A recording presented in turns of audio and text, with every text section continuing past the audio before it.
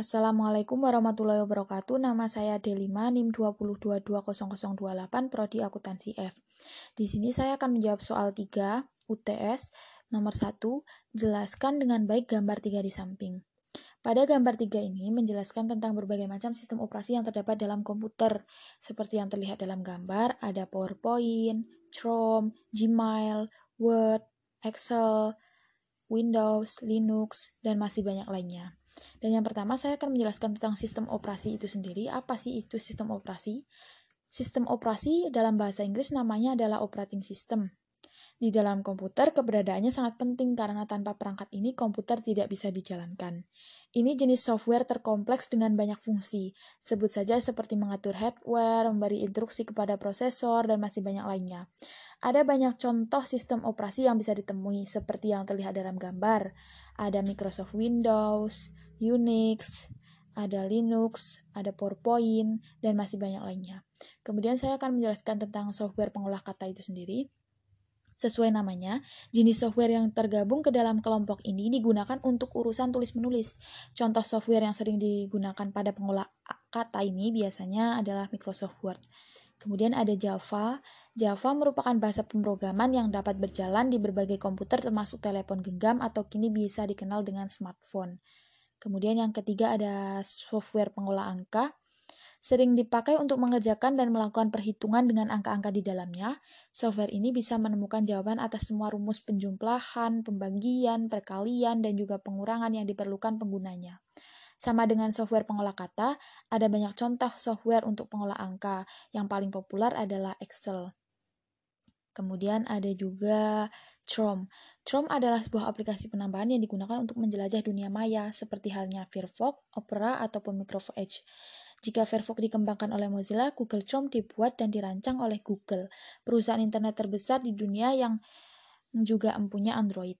Kemudian ada PowerPoint. PowerPoint adalah salah satu program ciptaan Microsoft Corporation yang termasuk di dalamnya Microsoft Office. Berbeda dengan Microsoft Word dan Excel, Microsoft PowerPoint lebih cenderung simpel dan tidak terlalu susah dipelajari. Nomor 2. Apa perbedaan antara operating system dan aplikasi software? Perbedaan yang pertama adalah sistem operasi adalah sebuah software inti yang harus ada pada sebuah komputer dan menjadi wadah dari aplikasi. Sedangkan aplikasi adalah software pembantu atau pendukung pengguna untuk memudahkan pekerjaan. Kemudian yang kedua ada sistem operasi berfokus pada semua tugas seperti pada memanajemenkan hardware, aplikasi yang sedang berjalan, melindungi komputer, dan lain-lain. Sedangkan aplikasi berfokus pada tugas yang disesuaikan dengan bidangnya. Yang ketiga, semua komputer dapat terinstall sistem operasi apa saja kecuali Mac OS. Sedangkan aplikasi hanya bisa terinstall jika syarat spesifikasi dan sistem operasinya sesuai. Nomor 3. Jelaskan perbedaan antara open source dengan closed source software, berikan contohnya masing-masing.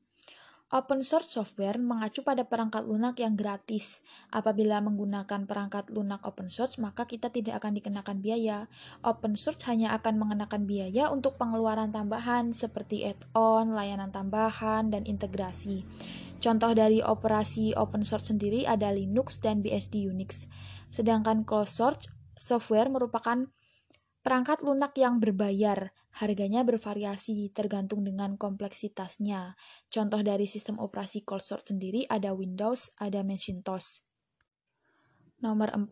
Sebutkan software aplikasi apa saja yang terpasang di smartphone kamu. Apa saja fungsi atau kegunaan aplikasi tersebut.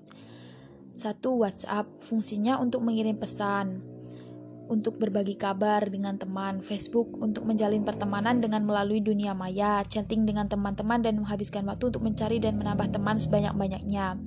YouTube untuk menonton konten-konten yang memiliki banyak manfaat dalam kehidupan. Instagram tempat mengunggah foto biar kita lebih banyak kenal banyak orang. Gojek untuk layanan transportasi, pesan antar makanan, dan masih banyak lainnya. Shopee untuk jual beli online, WPS untuk mengolah dokumen, Anchor untuk membuat podcast, Telegram untuk berkomunikasi, Pinterest untuk mengkoleksi hal-hal yang disukai.